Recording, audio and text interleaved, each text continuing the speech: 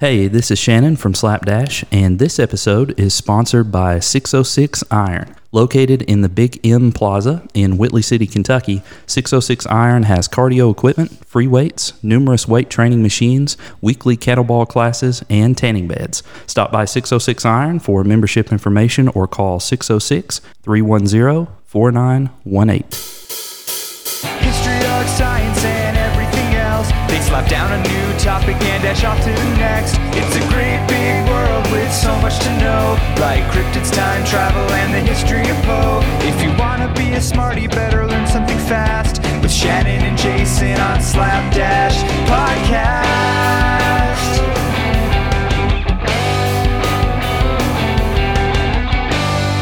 On today's episode, we are discussing the history of Jason Voorhees, the hockey mask-wearing killer from the Friday the 13th franchise. Across the table is a man who enjoys moonlit strolls near infamous murder lakes, Jason "Not Voorhees" Creekmore. How are you, man? I'm doing well, Shannon. How are you? I'm doing very well. It's a good night. It's kind of a spooky Halloweeny night, right? It is. You know, the moon's almost full. Yeah. Kind of has that fog in the air a little bit. Sure. Kind of, you can sort of expect Jason just to pop around the corner any second. This is a night where Jason could be afoot. That's I feel right. maybe a little bit. Jason, Friday the 13th is a cult classic, and love or hate it, its impact on popular culture and specifically the slasher genre cannot be overstated. So, are you a fan of Friday the 13th and Jason Voorhees? I am a big fan. So first of all, my name's Jason. It sure okay, is. so yeah. I remember the first time I watched the movie, I didn't really know that. And You I didn't know your name was Jason? No, I mean, you have to kind of work with me.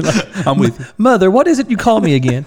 No, I was watching the movie and then someone said Jason, and I was like, hey, because I was really young, right? Right. And I was like, wait a minute, what's his name? And then so that sort of, I was like scared of myself for like an hour or two after that. I thought somehow that's why my mother named me that, or whatever. So no, but I'm a huge fan. I mean, as you can see, and I think as we have posted pictures, I have some lovely Jason Voorhees socks right here You sure do. that my That's pretty wife cool. bought me last night at the mall. I came in with my hockey mask. You did. Yep, and of course my name's Jason, so I'm ready to go. So yeah, I'm a big fan. I mean, if you like horror movies, Friday the 13th, you just have to include that. My wife and I have been watching these back from the beginnings. We knew we were going to do this episode a few weeks ago, right? We sat down, we plotted everything out, and just a couple of weeks ago, Alex and I started watching Friday the 13th Part 1, and we've made our way up to about Part 5 or Part 6. They kind of start to run together there. So you've seen some solid acting. It's been top notch acting all the way through. I'm sure. Straight Oscars, man. It's just been good. But yeah, we came to a point where we started talking about them afterwards and trying to figure out which one was which, because they literally run together. Oh, I could easily see that. Yeah. And at one point, Alex looks at me and she says, "Oh, you know which one I'm talking about. It's the one where the girl's running through the woods and Jason's after." That one. I was like, "Is that the one where she falls down inexplicably and can't get up?" Yeah, that one. I was like, "Oh." And the car okay. doesn't start, right? The engine won't turn over. She's like, yeah, that's the one. Is it the one with the hockey mask? We're talking about Jason Voorhees here, but it didn't actually start with Jason Voorhees, right? It did not. So how did this franchise get its start? I want to take you way back. Let's go. Shannon. So Friday the 13th hit the big screen in 1980 and was an instant success. The original film was written by Victor Miller and directed by Sean Cunningham. The movie had a production cost of $550,000, but it made almost $6 million in the opening weekend worldwide. And to date, it has made nearly $60 million. Pretty good return. Just part one. I think that's a pretty good business model. Now, while this episode is on the history of Jason Voorhees, Jason is not the killer in part one. So, spoiler alert right there.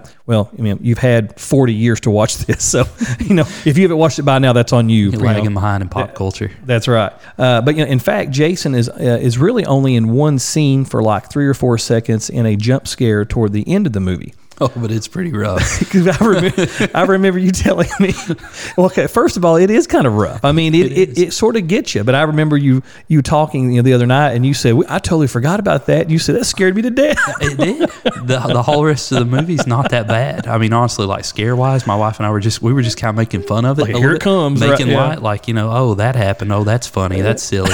Oh, you can see The Wire when that happened, talking about all that stuff. And then at the end, that jump scare. And then then all of in a the sudden, lake. when adolescent Jason covered in algae comes out of the water, you're like, oh my god, Man, it's awful. She's sitting on the boat. They're just playing some music, and it's just like so peaceful and serene. She's just defeated. Well, you're going to get into that, so I Right. won't spoil it all. But yeah, Jason just sort of pops out of the lake at the most inopportune time, and he's not even in the movie. No. It's not even about Jason. That's the ultimate jump scare. It's like, yeah. Yeah. So while Friday the 13th for sure borrowed some storylines, I think it's safe to say from Halloween, right? Quite a bit. Halloween came out a couple of years earlier. We're going to have a whole episode on Halloween and specifically Michael Myers. But obviously Friday the 13th with Jason, big strong killer, masked, etc. Part one of the franchise, however, was obviously a little different.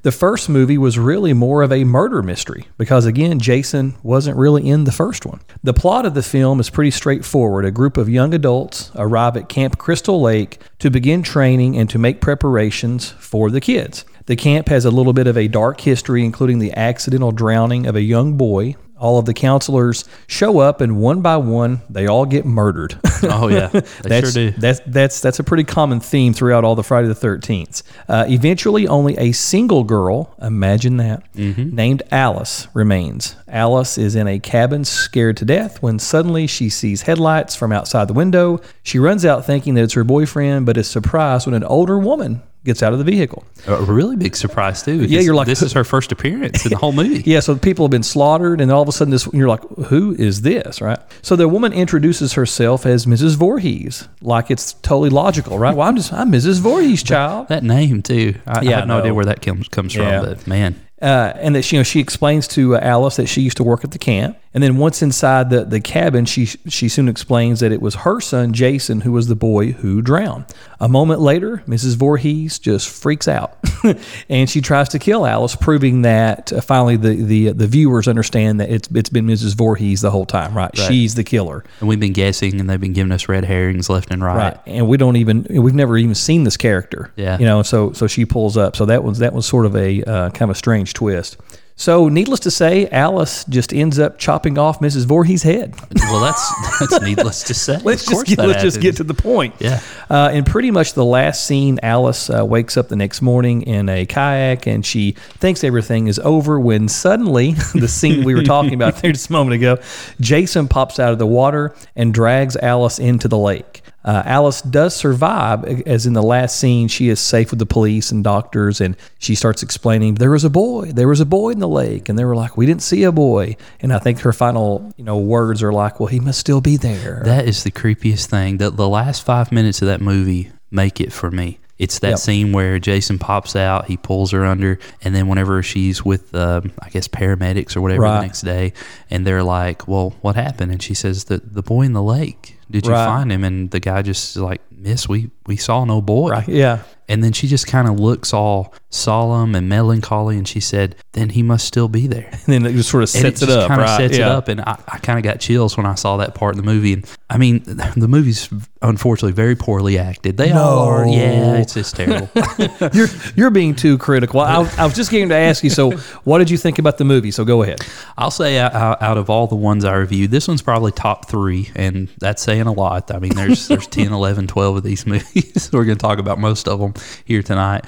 Overall, I like the aspect of the murder mystery. It's a little bit different. It keeps you guessing. There's a scene where you just see the killer's hand and they're wearing a ring, and then somebody later in another scene will be wearing a ring, and you're like, aha, I figured it out. Yeah. And then that person gets killed. And then the next scene you see, oh, the killer's wearing tight black pants, and then you see someone in the next scene, aha, that person's wearing tight black pants, and then they're knocked off. And then you just keep guessing and guessing till finally there's literally no one else to guess. And that's why I assume the writer had to say, well, let's just plop somebody in here. Bring someone else in totally new. And, that's the reason I think it's not necessarily, at least early on, it wasn't necessarily a ripoff of Halloween, is because, again, in part one, there is no big, man-child killer who's masked, and that doesn't happen. It doesn't exist. In part one of Friday the 13th is more of a murder mystery. Obviously, there are some similarities there. Those similarities become more obvious as the franchise sort of unfolds.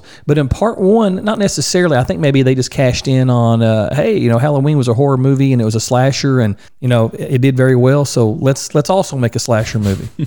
One thing we didn't mention, and we have to mention before we go on, is the town crazy person. I think his name's Ralph. I think so. Something like that. He has some of the best lines. I mean, like a few good men where you can't handle the truth. Yeah. I like when he says it's got a death curse. The kids are rolling in and they say, "We're going to Camp Crystal Lake. We're going to be counselors there." He said, "You're going to Camp Blood, ain't you?" He said that's dead on. That's what it sounds like. It's pretty good. They're like, yeah, I guess. Or whatever. Yeah, it's called Camp Crystal Lake, but sure, old man, that sounds good. And for a while, you think he might be the killer. Yeah, because he's definitely crazy. He's a crazy guy, and he shows up in a few. I think in one scene, he's like hiding in one of the rooms of one of the cabins, and they just open the door. And there he is. He's like, "You're all going to die here." It's like, but it won't be because of me. Whatever. Because like in the next scene, he's like getting choked against a tree or something. It's awful. But Jason, moving forward into the franchise, we hit part 2, and this is where it really picks up steam. The second installment in the franchise was released in 1981 and was simply titled Friday the 13th Part 2. Nothing too creative. Simple enough. Just straightforward. That'll work. This was the first chapter of the series where Jason Voorhees appeared as the killer, and he appears wearing a burlap sack over his head with one eye hole cut out. What do you make of that? I mean, the one eye hole thing. Yeah, I'm going to be honest, okay? I know the hockey mask, that is Jason, right? I mean, right. But when I look at those two, the burlap sack with the one hole, for whatever reason, that actually scares me more. That looks more psychotic. It does. Than the hockey mask, because the first thing I want to ask is how come it does not have 2 eye holes?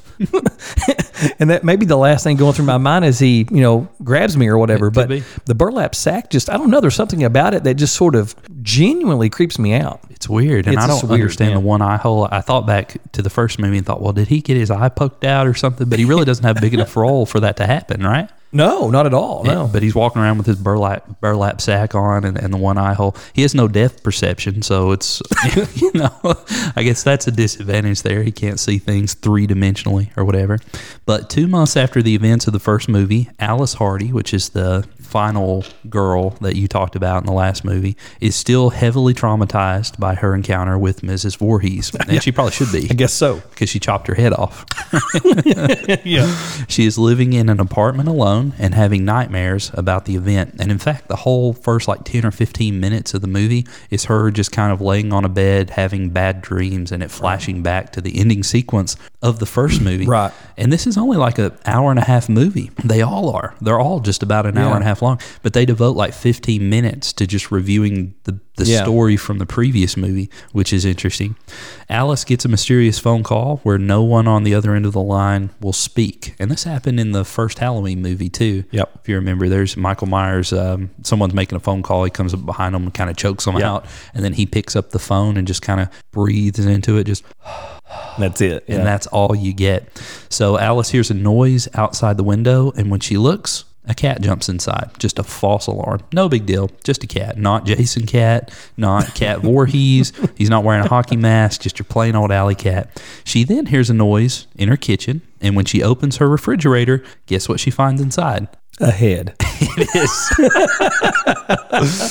Yes, in true Friday the 13th fashion, there Pamela it is. Voorhees' head is in the refrigerator, because what son wouldn't just watch his mother get decapitated, go and collect her head, and then pack it around into the city somewhere, because this girl is living in an apartment. How does he get there? Okay, let's break that down right now. Just go ahead right now. Yeah. Okay. To me, that's the strangest part, maybe, of this entire franchise, because you said part 2 was supposed to have occurred. How far after part 1? 2 months or something, or 2 months after the events of the first movie. 2 months. Okay, yeah. So in 2 months, we have to kind of think about, okay, so at the end of part 1, Jason is this, looks to be like maybe 12, 13-year-old boy, right? Sure. 2 months later, he's a hulking brute of a man. He's a fully grown, Incredible Hulk man who carries around the decapitated head of his mother from out in the country into at least suburbia, right? And then walks up to, and somehow seeks her out, all right? I don't know how he found her, but somehow seeks her out, and then places his mother's head in her refrigerator. and then wants her to see it before he kills her. So I have a lot of questions right there. Number one, how did he get to the city? Number two, why did he take the head? And then how did he age like 10 years and 2 months? Well, there's vitamins in the lake. There must be. And also, he has a bus pass, apparently. And can you imagine just being the person sitting next to Jason on the bus? It's just he just pulls up, the door's open, and he just walks off holding like a bowling ball. He's just sitting down. He's got the burlap sack going. It's great. That's awesome. So when Alice sees the head in the refrigerator, she's horrified, but she doesn't notice that Jason, the adult son of Pamela Voorhees, as we mentioned, is behind her with an ice pick. Alice is killed, and we are off to the lake because we always got to find ourselves back to the lake. So he just gets back on the bus. He catches the bus, rides back down to the lake, pays his toll and all that sort of stuff, and just kind of creeps back into the woods. The remainder of the movie focuses on a group of teenage would-be counselors who are being trained near the scene of the original movie. It's always like no matter what's going on, right? I'm going to go into New York or Manhattan or space, but at some point I'm going to get me some counselors at this camp. I can't figure out how much these counselors are being paid because not enough. It can't be enough, but there's so many people wanting to do it. It's like I can't imagine this is churning out enough money to say, all right, 2 months ago there was a vicious, brutal murder here. The killer, was decapitated. Let's go ahead and set up shop. Let's get this thing rolling again. It's been 2 months. Everybody over it. Good. Get the campfire lit. I want the s'mores going. Use the bucket, mop this up. And let's get going. We don't know where the head went, but that's old news anyway. In true horror camp fashion, the group sit around the campfire, and the head counselor relates the story of Jason Voorhees and his murder spree. No one takes the tale seriously until Jason begins to stalk the camp, eliminating the counselors one by one. The main character of this story becomes Jenny, a young assistant head counselor. The story concludes when Jenny stumbles upon Jason's shack in the woods because apparently he's been living like a hermit man out in the woods all this time, since he emerged from the lake 2 months ago, apparently. and aged aged a decade in a couple months. Yeah. In the shack, Jenny finds a rustic shrine dedicated to Jason's dead mother, which consists of his mother's decapitated head, her sweater, her pants, a machete, candles, and several corpses piled up around it. Just pretty typical murder, psychotic kind of a stuff. Horrific sight there. Yeah. So all through the movie, they've been setting up that Jenny is a psychology major. Yeah. You hear this at the beginning. Yeah. You hear it in the middle sometime because, that's typical screenwriting fashion. All right, at the beginning, we establish the character. In the middle, we just say it again to remind everybody, yep, she's a psychology major. Right. It's going to come into play. It's going to come into play. So whenever Jason is beating down the door, trying to, get into the room so that he can take her out, she sees the sweater laying there. She puts on the sweater, which, remember, belongs to Jason's mother. It's disgusting because a head was just decapitated with, from the mother who was wearing that sweater. And when Jason gets into the room, she starts calling Jason's name and just saying, Jason, sit down, kneel, and Jason just kind of looks at her like, he's this lost boy. All over again, the boy who drowned in the lake, and he does exactly as Mama says. And I think the actress who was Pamela Voorhees in the first one reprises her role for the trancey kind of sequence. Yeah. And Jason looks up, and in one part he sees Jenny, the girl, and then he gets ready to get her, and then she's like, "No, Jason, sit." And all of a sudden it's like his mother. She says, "Mother is talking to you, Jason." It gets pretty intense there for a minute. The trick works for a moment, but Jason sees Pamela's head still in the shrine behind Jenny, and he immediately snaps out of it. He cuts Jenny's leg, but then her friend Paul emerges and sort of gets into a tussle with Jason, just attacks him. Jenny grabs Jason's dropped machete and buries it deep into Jason's shoulder, apparently killing him because this is a man who can die from, just a shoulder wound. Right? Right, yeah. Back outside, the two stumble inside a cabin, but Jason bursts through the window, because he's not dead, and drags Jenny outside. The scene cuts to the next morning where Jenny is being loaded onto a stretcher and asking about Paul, who is nowhere to be found. The final scene fades to black while showing the decapitated head of Pamela Voorhees. So right off the bat, I've got to comment and say this is the most confusing ending, I think, in the whole series. Because number one, the character Paul, we never find out what happens to him. He just vanishes, He just completely vanishes. They think they've killed Jason. They go into a cabin. Jason jumps through the window in slow motion, right? And they shoot it from like a couple different angles. Whenever I was watching this, I got the impression that there were like two Jasons. I know that sounds weird, but the way they shot that scene, it was like they shot it from the left, and you see the left side of his face while he's bursting through the window. And then they do this weird cut where it's like showing the right side of his face, and he's still jumping through the window. Right. And both me and my wife at the end of it said, "Were there two Jasons in that scene?" I said, "No, I think that was just the weird filmmaking decision they made." But they don't show what actually happens. He just jumps on top of her. It fades to black, and then she's on a stretcher, and Jason's not there anymore, and neither is Paul. Yeah, there's a lot of scenes in these Friday the 13th movies where there's like a final jump scare at the end. Someone's dragged into a lake. Someone is like dragged out a window. But then we find out seconds later that somehow they survived. They don't remember how they survived. Right. And sometimes Jason's there, sometimes he's not, or whatever. But it's like this, I have spent my this entire movie trying to kill you, and I finally have you in my hands. Yep. And then it's just like, well, the hour and a half's up, folks. Yeah. I'd see the director wrap it up. We don't have any more film. And it's always someone in a stretcher, like, where did the killer go? And they're like, who's the killer? And it's just so strange. Still out there. Yeah, it's weird. It is. So, Jason, where do we go from here? How does part 3 pick up? First of all, is there a part 3? Oh, there is a part 3. There are many parts to this. Friday the 13th Part 3 debuted in 1982 and was directed by Steve Miner. While Part 2 was successful, it was not as popular as Part 1 had been. So the franchise thought they might need a little extra, something, a gimmick. So the decision was made that the movie would be in 3D. And the gimmick worked, at least in the theaters. It does not work at home. We'll talk about that in a few moments. The production cost of the movie was just a little bit over $2 million, but it did make almost $9.5 million in the opening weekend. In Part 3, a new group of youngsters arrive at a farmhouse near Camp Crystal Lake, and according to the movie timeline, Part 3 occurs the following day.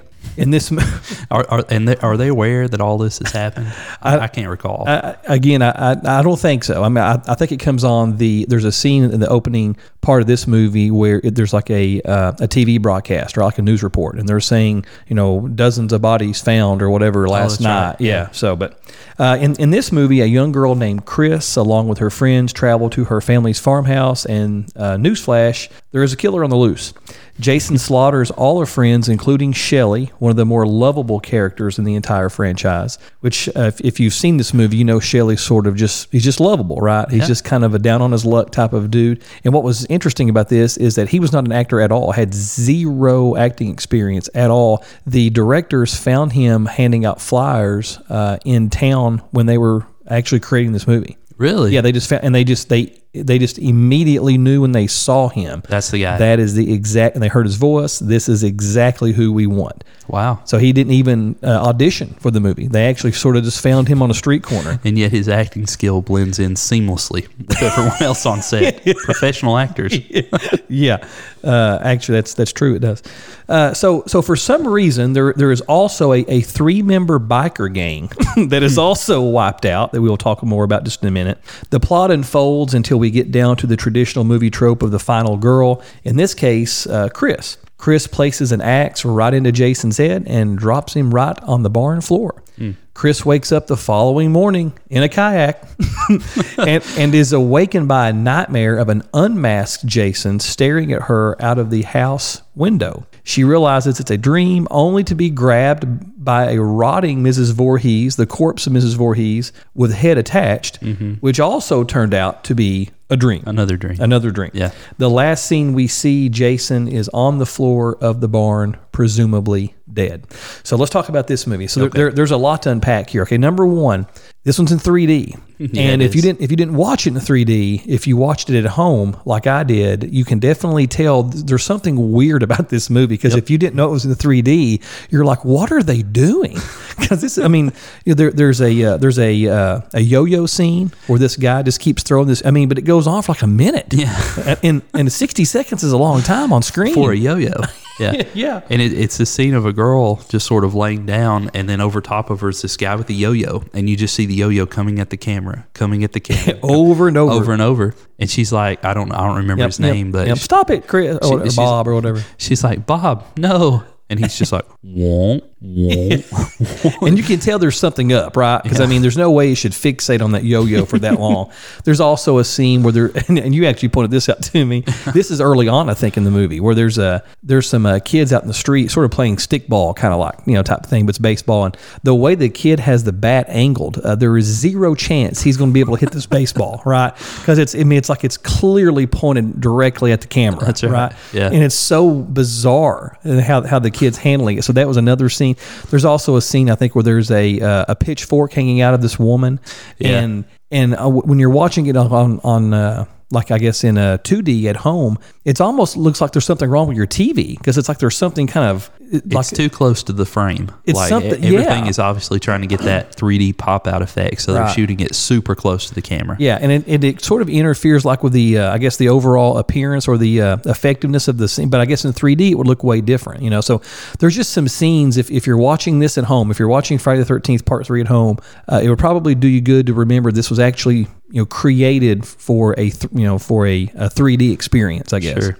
There's one scene where a guy's eyeball pops out, and it pops out at the screen, but you can see the wire where it's all like a part of a prosthetic head sort of thing. So it looks super terrible. But the thing that got me about the 3D is they didn't use it in what could have been probably a more effective way, which is kind of like the eyeball scene, as part of enhancing what Jason is doing. They instead choose to focus on like the most benign things. It's like, oh no, here comes the pencil. You better catch it. They're just waving it at the camera. Here comes a yo-yo. I'm going to get it. Yeah.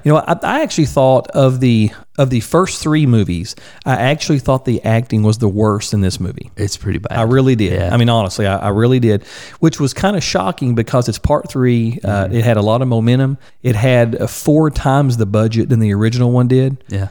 They had a lot of things going for it, They didn't spend that on the actors, I can tell you that. But no, they sure did not. And then as far as any specific actors, of course, Kevin Bacon was in Part 1. That's right. Before he was Kevin Bacon, really, right? Yeah. And then whoever the actress was that played the girl in Part 2, what was her name? What was her name? The psychologist. Yeah, I don't know her I real forgot her name, but whatever. She was Jenny in the Jenny. script. Okay, yeah. I actually thought that was probably the best actress in the first 3 movies. She did a good job. I think they actually wanted Alice to come back from Part 1. Of course, she did in Part 2 just briefly before she got killed in the apartment. And then they also wanted, I think, Jenny to come back for Part 3, and she decided to not do that. So yeah. That's one of the ongoing problems with this franchise is that they never really settle on a hero or heroine. Right. It's always just Jason versus the brand new group of counselors who decided that day to go into counseling. And I think they were sort of looking for their Jamie Lee Curtis. They were, right? Yeah. But they just never really could find her. I guess they actually offered 2 girls here, the one from Part 1 and from Part 2, and both of them turned them down to kind of continue on with it. Sure, yeah. But Shane, I guess this would probably be a good time to take a break, and let's listen about all those good Slapdash products we have at the Slapdash store. And then when we come back, we will go into Part 4. Let's do it. Hey everyone, we're happy to announce that the podcast now has a merchandise store. Shannon, everyone loves hoodies and everyone loves coffee. Yeah, and you can pick up a nice Slapdash hoodie or a Slapdash mug and drink your next cup of joe right out of a Slapdash cup. We also have t-shirts and stickers. Yeah, we do. So come on by and log on to www.slapdashpod.com/store. That's www.slapdashpod.com/store. We are back, and we are discussing the history of Jason Voorhees and talking our way through all of the complete franchise of Friday the 13th. Jason, we've made it up to Part 4, which is called The Final Chapter. That's a lie. You don't trust them? We're not even halfway finished. That is correct. So number 4, called The Final Chapter. It's the 4th installment in the franchise. It was released in 1984, and it was really supposed to be the final movie in the whole franchise. They were going to end it up, and part of that was because the directors and the crew who had stuck with it throughout all this time thought, we're kind of at the end. We don't have any original story to tell, which I would argue probably after part 2 they really didn't have much original story to tell. But although the movie was intended to be the final chapter, it grossed almost $33 million against a $2.8 million budget, which somehow convinced the studio to release more movies. So it wasn't the final chapter. No, far from it. The film opens with police and paramedics cleaning up the scene from the previous movie. If you remember, Jason had fallen out of the barn, right? And he got his head chopped, sort of in the... Sort of on the side, kind of in the forehead. The thing that I find interesting about this is they, for all the weird inconsistencies of the movie, there's one thing they keep consistent, and that is the damage of the mask. I know that sounds like a weird thing, but that where Jason gets chopped in the forehead, that remains with him throughout several of the sequels. But this film picks up right where the last one left off. Literally the very next day, Jason is still dead from being hit in the head with an axe from the previous movie. As most people would. Yeah, most people would be. The entire remainder of the movie takes place only a few days after the events of Part 3. Jason is transported to the morgue, but he later wakes up. It doesn't really explain why or how. He just kind of wakes up. There is this cool scene where the mortician is putting him into the freezer, like, I don't know the proper name, but the body locker that people go into in the morgue. And whenever he gets ready to close the door, just for a brief second, and you have to kind of look close to catch this, I'm assuming it's intentional. I'm going to give the filmmakers credit that they meant to do this, but you see just a little puff of air come out of Jason's mouth whenever he gets pushed into the freezer. And you're like, uh-oh. Yeah. This movie is about to go down.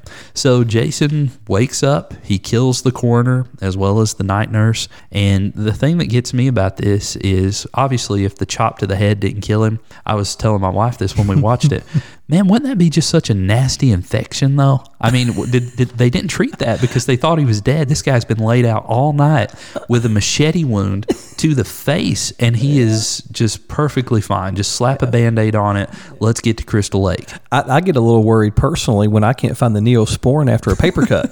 Yeah. So I can't imagine he's got part of his skull hanging out. His, like a third of his brain's hanging out, and he's like, be okay. Where's the teenagers? He makes his way back to Camp Crystal Lake, I assume on the bus, and the fourth movie is off to the races. The remainder of the film follows a group of teenagers who are camping near Crystal Lake, as well as a family living next door. The family is made up of a young boy named Tommy, who is going to become sort of a protagonist in the film, his older sister, and their mother. There also happens to be a secret-keeping hiker in the woods named Rob.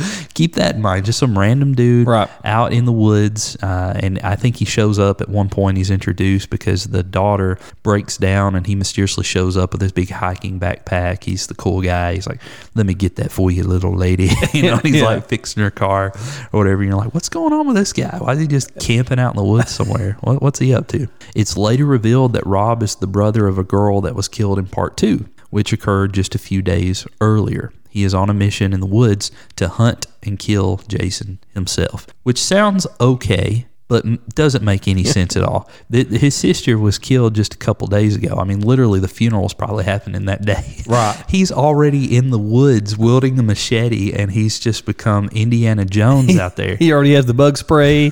He has his own machete. I'm ready to go.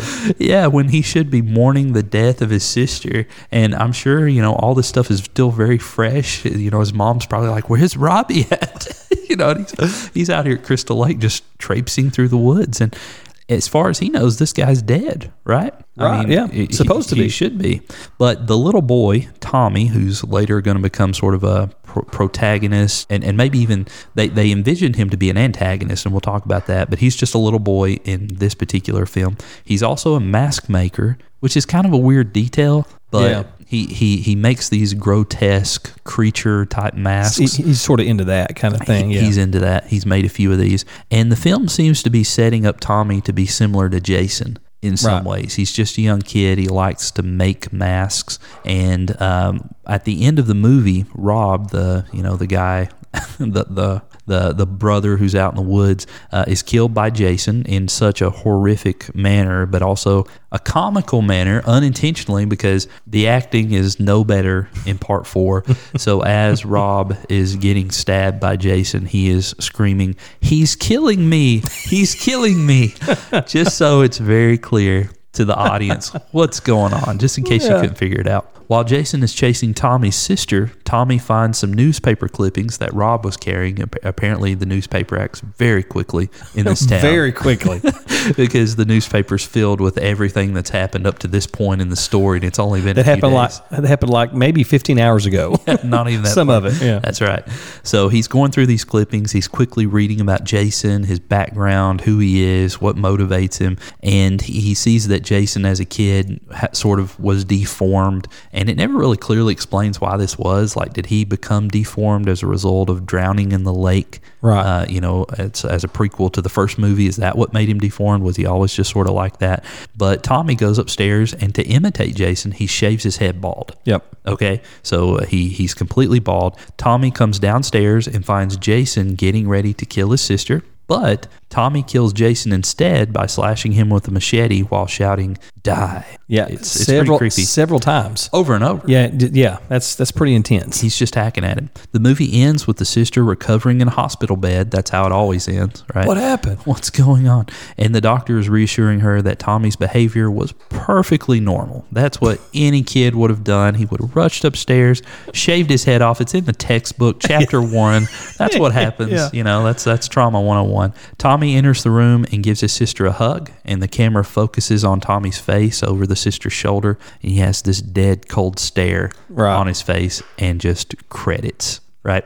So let's unpack this one a little bit. So this movie very clearly was setting up possibly a successor to Jason, even though it was called The Final Chapter. In a way, it was for Jason, right? Or at least it was supposed to be. Sure. And they were setting up Tommy, this little boy, to go through this very traumatic event. He sees all these teenagers hacked up. His sister is almost killed, and he saves her in this heroic act. But in doing so, maybe that twisted him a little bit. Yeah, he may got a little bloodlust for himself, right? Right. I mean, he started like killing, and then all of a sudden it's like, oh my gosh, or yeah. So you can kind of see where they're going with that. You can, and the fact that he makes his own masks, I mean, that could have been a big plot element going forward. You know, if you wanted to use that. But Jason, they didn't latch on to that. They instead decided to go in a completely different direction. I think the first 4 movies in the franchise are widely acknowledged, although they're not critical successes. They're acknowledged to sort of be the best cult classics of the franchise. Absolutely. You know, those 4 kind of form the basis of what we know about Jason. So we're going to go through the next few films a little bit more briefly, because they do start to blur together a little bit, but we do want to touch on them and just kind of give you an idea. We'll hit the highlights. How's that sound? Sounds great. So part 5 of Friday the 13th is called A New Beginning, because they had to make one. Because the last one was the final chapter, right? Yeah, it is. So this is the new beginning. Years after Tommy murdered Jason, he resides in a mental hospital and struggles with the trauma of the experience. When Tommy moves to an isolated halfway house, he has nightmares about Jason's return, and soon one of the patients is killed. And this doesn't have anything to do with Jason, doesn't have anything to do with Tommy. Whenever you watch the movie, you'll find that just one of the patients kills another one because they just let them run around. Yeah. There's very little supervision. No supervision. One of them has anger issues, and he's outside with an axe chopping wood. And that's his job. That's what they let him do. Not very well thought out. Not at all. One of the other kids comes up to him, and he's kind of like, "Hey, you want some chocolate?" Or, I mean, they're trying to make it like these kids are emotionally disturbed, but they never really say why. Right. So the kid who comes up to the axe swinging kid, who knows why he's there? He likes chocolate too much. I don't know. Yeah. So he's like, "Hey, you want some chocolate?" And the guy's like, "No, get away from me." And he's just chopping at that wood, and he just keeps pushing into him. And finally, he just kind of like, "Well, forget you, man. I'll just go over this way." And then axe wielding kid turns around. He's like, "How dare you?" And he just lays him out right there. Goes off. He just goes off, and then that's how the movie kind of gets its start. So from there, we find that obviously, again, the killer is not Jason in this movie. This is kind of a reboot of that original premise we talked about, the whole mystery of who is the killer, right? We're trying to figure it out. And they do actually show the killer very early on, and it's it's very easy to figure out, but it's also very boring. Right, It's not Tommy. We've set that whole up. We spent a whole movie setting up that it could be Tommy. Tommy's back in this one. It's not Tommy. Do you know who it is? It's the ambulance driver, right? Is it Roy? It's Roy, the ambulance driver. Roy, the ambulance driver. It makes no sense. Apparently, the kid who was killed at the beginning, the chocolate-wielding kid who wouldn't give up on, getting his axe-wielding friend to eat the chocolate, ends up being the son, the secret son of this ambulance driver, and he is enraged that his son is killed at this halfway house, even though he himself as a father has had no impact on his life, has done nothing for him, and that's the story we're left with. I mean, it's kind of a mess. At the end, Roy gets killed. That's just sloppy. That's just sloppy writing. It's pretty bad. and we all of a sudden have this revelation that, that was his son that was killed in the first movie. And I want to say there's something better than that, but that's it, Jason. That has that's the new beginning. Nothing to do with Jason Voorhees. Not at all. Yeah, and Roy's killed. I mean, they didn't set up like Roy would go on to be the next killer or anything like that. It's just that's how it ends. And that leads us to part 6, which is called Jason Lives, because they realize we're not going to be able to survive without Jason. Roy is not Jason, right? Not at all, yeah. This movie picks up with Tommy again, who is once again in a mental institution. He is still trying to find closure after dealing with Jason in the previous movies. Tommy escapes the mental institution and heads to the graveyard where Jason is buried. Big no-no. His intention is to dig up the body and cremate it because he thinks if he can get rid of like every speck of Jason physically, that Jason will finally go away. And then that won't be a problem for him anymore. But this is kind of funny. Before this total annihilation can occur, lightning strikes Jason and resurrects him from the dead. How convenient. Just so happened it's a dark and stormy night. Can't you just think about the writers there? It's like, okay, here's what we got. We have just a small window of opportunity to somehow bring this corpse back to life. Okay, sure. I read a book a long time ago. It's called Frankenstein. We're going to go with that. We're going to have, lightning strike him, and then here we go again. So, yeah. People like that book, Frankenstein, right? They got behind that. So, at this point, we've got Jason, who has had an axe in the forehead. We've got him. He's been chopped in the back by Tommy multiple times while being yelled, screaming, die, die, die. He has this, what I can only imagine, just a staph infection unknown to man. He's in need of some antibiotics. He's in trouble. So, and two, not to mention that he's been suffocating beneath the ground if he was still alive in any shape or form in an actual gravesite. No. So, and all that was almost as worse as when he drowned. Just about. Are you sensing that there's not much story left to tell here? Yeah. But let's do it anyway. So Jason gets hit by lightning. He comes back to life and he goes on another killing spree. But one common theme throughout this movie is they give up the whole idea of cremating him, and I don't know why. That sounds perfect. Yeah, cremate him. Get rid of all. Spread some over here in the Atlantic. Spread some in the Pacific. Put some in Camp Crystal Lake. Who cares? Get rid of this guy. So they give up on that, and they decide the way to kill Jason forever is to just put him back in the lake. That's what they decide is going to do it. So it becomes, how can we return Jason to the lake? Well, they eventually somehow lure him back over to the lake. They put him in the lake. They chain him to the bottom. He's still alive. He's thrashing around, but he doesn't escape. He just kind of relents and just kind of goes limp. Sort of floats there. Kind of floats there. And that sounds like a terrible plan to me. Like, did they not assume anyone would ever use this lake again? Like, the lake's not even that deep. Right. I mean, eventually, you're going to be swimming or fishing and be like, hey, what's this? This is the first film that received positive reviews since the first movie. Everything else that, that came before it was kind of mixed. But this one actually got some positive reviews. And that leads us to Part 7, The New Blood. Oh. Years after the strange drowning death of her father. Now, this is going in a completely different direction. We have to add to the mythos at this point because there's nothing new to say about Jason. He's chained at the bottom of a lake. Right. Still there. We know everything there is to know about him. So Tina Shepard is the new main character, and years after the drowning death of her father, of which she actually caused because she happens to be, can you guess it? Telekinetic. She's telekinetic. Shocker. I've seen that one. This is the one I thought, okay, man, just give me a break. I mean, it's basically mutants, right? I mean, that's what we got here. That's basically what's going on here. So it's like X-Men meets Jason. And no, she kills her father, and that awakens her telekinetic abilities. Apparently, she was very abusive, he was very abusive to the mother, and he's like yelling for the daughter. She's outside next to Camp Crystal Lake for whatever reason, because people are just drawn to that place like crazy. But he gets on the dock, and she says something like, "Man, I wish you were just dead." And then the dock collapses, and her dad falls into Camp Crystal Lake. He dies. Her psychic senses are awakened. So for some inexplicable reason, she decides years later to go back to that lake where her father drowned. And when she's thinking about her father, all of a sudden she sends out what could only be described as like a psychic tremor into the lake, just the psychic explosion from her mind, which breaks Jason's shackles, because he's just down there, wondering when will my ship come? When will I, get free? What's going to happen?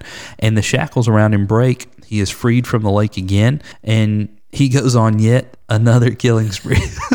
This guy, man, it's just crazy. At the end of the movie, Tina uses her telekinetic power to summon the spirit of her father from the lake, who rises from the lake and drags Jason under. And supposedly he's down for the count again. He's down again, right? Yeah, some things happen in between that, but it's terribly acted, and it's it's just basically what you would expect. Some teenagers go traipsing through the woods. Jason goes on a killing spree, and at the end, he is dead again. For real this time. Okay. Except he's not. All right. That's what I thought. Because there's part 8. And right. Part 8 is called Jason Takes Manhattan, because it has to be. We've done all the work we can in those woods, man. Yeah, I mean, we are fresh out of counselors. That's all right. I have no choice but to take this show on the road. The chapter begins when 2 teenagers are sailing a boat over Camp Crystal Lake, which, man, that's a bad idea. Come on. Can we just stop for a moment and just appreciate how dumb these kids are? Just newsflash. Just stay away from that lake. It's just a lake. And all of the land around it. I mean, it seems like if everybody would just do that, things would be so much better, but we just can't stay away from that lake. Everybody's just going through the lake like it's a major transportation artery of the United States, man. It's crazy. The boy who's on the lake with the girl tells his girlfriend about the legend of Jason Voorhees. So they're on the lake talking about Jason at the beginning of the movie. You know where this is going. Oh, yeah. As he's telling the story, now this is great. They're just tired of trying to figure out how Jason comes back at this point. The anchor of the boat catches a power cable, which is dragged across the body of the comatose Jason Voorhees, who is at this point in the lake. Jason is shocked back to life. Again. A second time. He kills the teenagers and stows away on a cruise ship that takes him to Manhattan. It's almost like this one was just one big joke, Yeah. It's almost like they thought, okay, this one really is the last one, and let's just do it upright. That's like, right. I mean, everything we've always heard, he's in the woods, let's take him out of the woods. Right. All right. I mean, just the whole thing's a joke. We've done the whole Jason's in the country thing. What's Jason look like in the big city? Let's do it. Let's see what happens there. At the end of the movie, the final teens are chased into a sewer by Jason, and a sanitation worker tells them that at midnight, every night, the sewer floods with toxic waste. If that's really happening in my city, I'm not living in that city. I don't think so. That's a bad idea. I have no idea. That was a major plot point for me that I couldn't understand. Why underneath this major city, every night at midnight, they flood the sewers with toxic waste? They can't be good. That's not good. The sanitation worker is killed. The chase continues between the final teens and Jason, and eventually Jason is washed away by the flood of toxic waste. Aww. Yeah, and that's it for him. He's gone forever, except he's not. What now? Part 9. Is he like in Omaha? Jason Goes to Hell, the final Friday. Okay. Are you ready for this? Let's hear this one.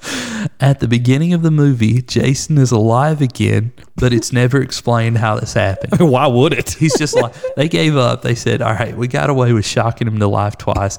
These people who come to see this movie could care less how or why this guy is still alive. That infection at this point, it's over. He's been in the sewer just kind of splashing around in toxic waste with open wounds. Give that man a knife and get out of his way.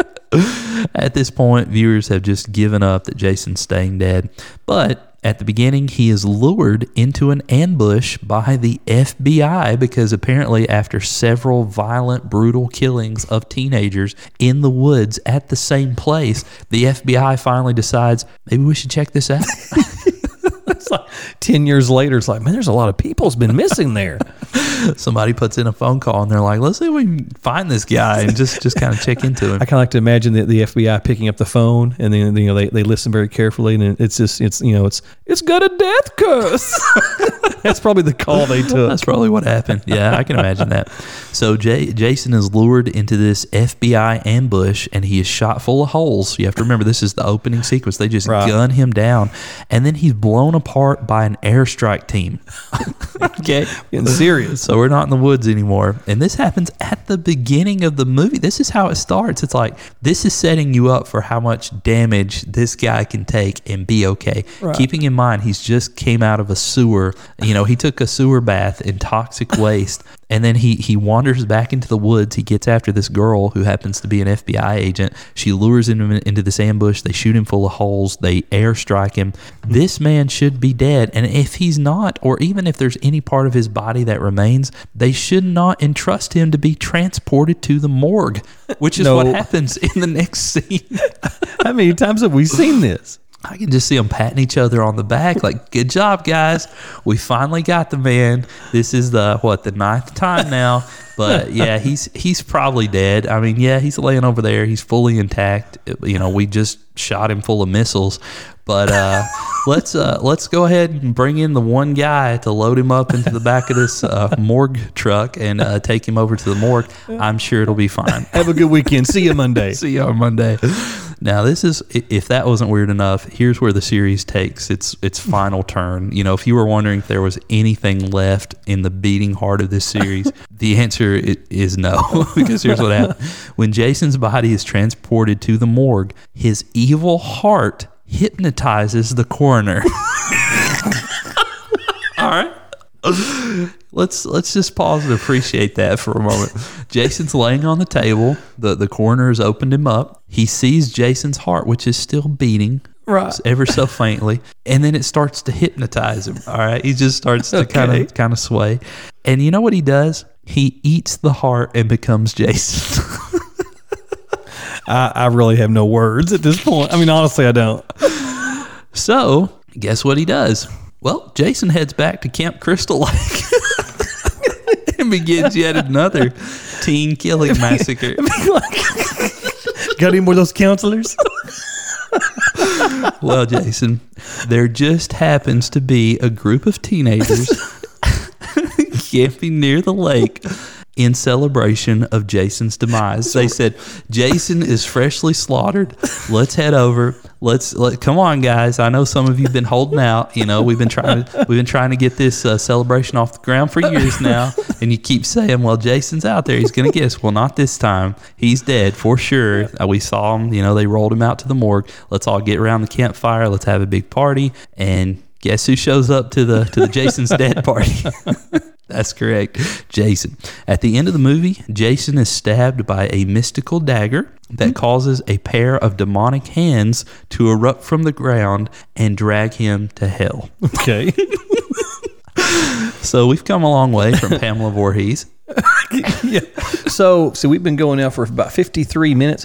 So in about 53 minutes, we went from, it was my boy, he was drowned. And there's a lot of stuff that's happened to Mr. Voorhees here. That's right.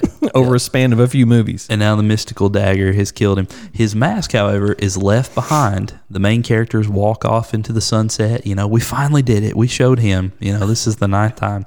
But out of nowhere, Freddy Krueger's gloved hand, yes, I said Freddy Krueger, bursts out of the dirt and pulls Jason's mask down while laughing evilly. And that's how that movie ends. Now, we will go ahead and make a comment here that there is a movie after this one chronologically called Jason X, right? Jason 10. That movie, as you can imagine, is one of the most terrible movies in cinematic history, and especially in this franchise. So terrible, in fact, that we are going to pay it special homage in a future episode called Top 10 Worst Horror Movie Sequels Ever. That's going to come out later this month. So we're going to skip over Jason X for now. And Jason, let's hop over into seeing what's going on with this final scene here. So Freddy Krueger dragged Jason's mask down. So what's going on? So, in that particular scene, I'm sure the audience was like, like that was the biggest shocker, right? It's like, oh my gosh, Freddy lives in this universe? They just brought Freddy into this. What's going on? Yeah, so obviously people start talking. So Freddy versus Jason, it just had to happen. So let's just get that out of the way real quick. The movie debuted in 2003 and grossed over $116 million worldwide, making it the highest grossing film of both the Friday the 13th and the Nightmare on Elm Street franchises. Wow. That's pretty incredible. That is, yeah. The plot is amusing, to say the least. Freddy is upset because kids have forgotten him. Aw. There is no fear, so he does not have very much power. He's kind of like Santa Claus in That's right. You have the Polar Express. You have to believe, right? You have to believe in Freddy. Yeah. You have to believe in Freddy. We need T-shirts that say that. Believe in Freddy. With what little power he has, he decides to bring Jason Voorhees back to life so that he can begin killing people in the real world, which will cause fear and somehow make Freddy more powerful. All right.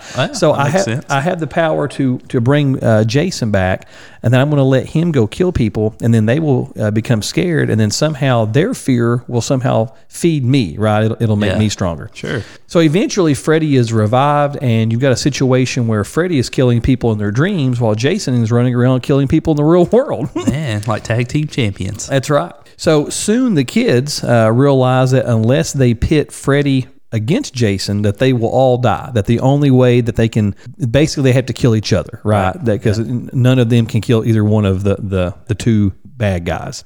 So the teenagers find a way to bring Freddy to the real world, and finally we had this epic battle at the end. Freddy and Jason, they just go 12 rounds, right? It's like the Thrill in Manila. It's like the Red Sox Yankees, Celtics Lakers. Everyone's been waiting for this big fight, and here we go. So ultimately they battle for several minutes on screen. Jason appears to win, and as he emerges from the lake holding Freddy's severed head, because we all know Jason likes to hold severed heads. He loves it. So he builds shrines to him. That's right. So as he's sort of walking out of the water holding Freddy's head, but in the final second we see Freddy wink into the camera and kind of grin, and sort of his laughter coming over the screen as the credits roll.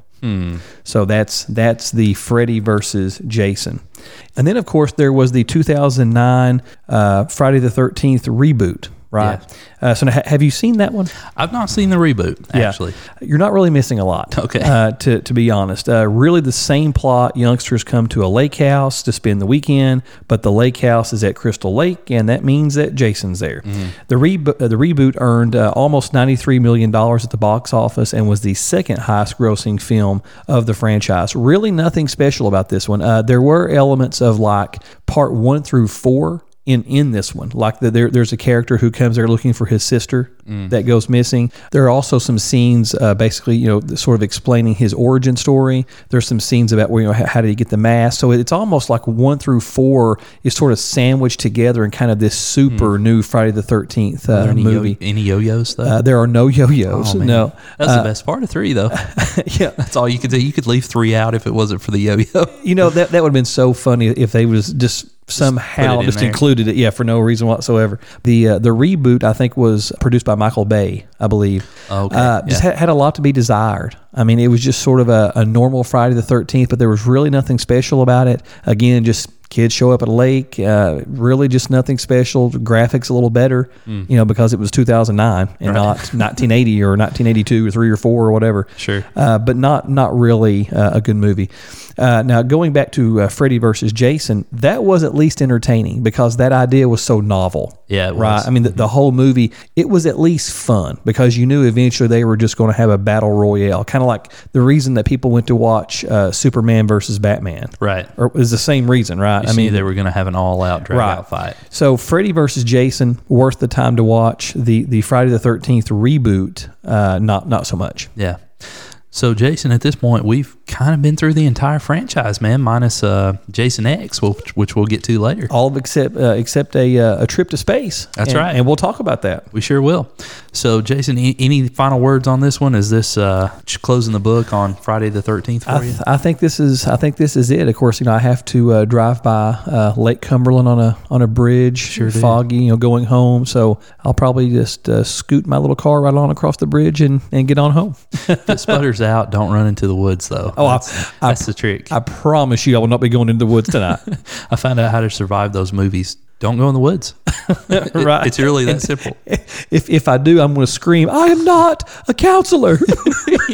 Just go scream that over and over. And if you fall down, just get up. Right. I mean, I don't know why they choose voluntarily not to get up, because there's never anything wrong with them. They literally fall down and they forget how to stand and walk again. They just thrash about. Just fear paralysis, I guess. I don't know. I guess so. Well, thanks to all of our listeners. Subscribe to the podcast. Share us with a friend. You can find us on social media with the handle @slapdashpod on Facebook, Instagram, and Twitter. And we'll catch you in the next episode. Let's hear some of that Friday the 13th famous music as we leave. Here we go.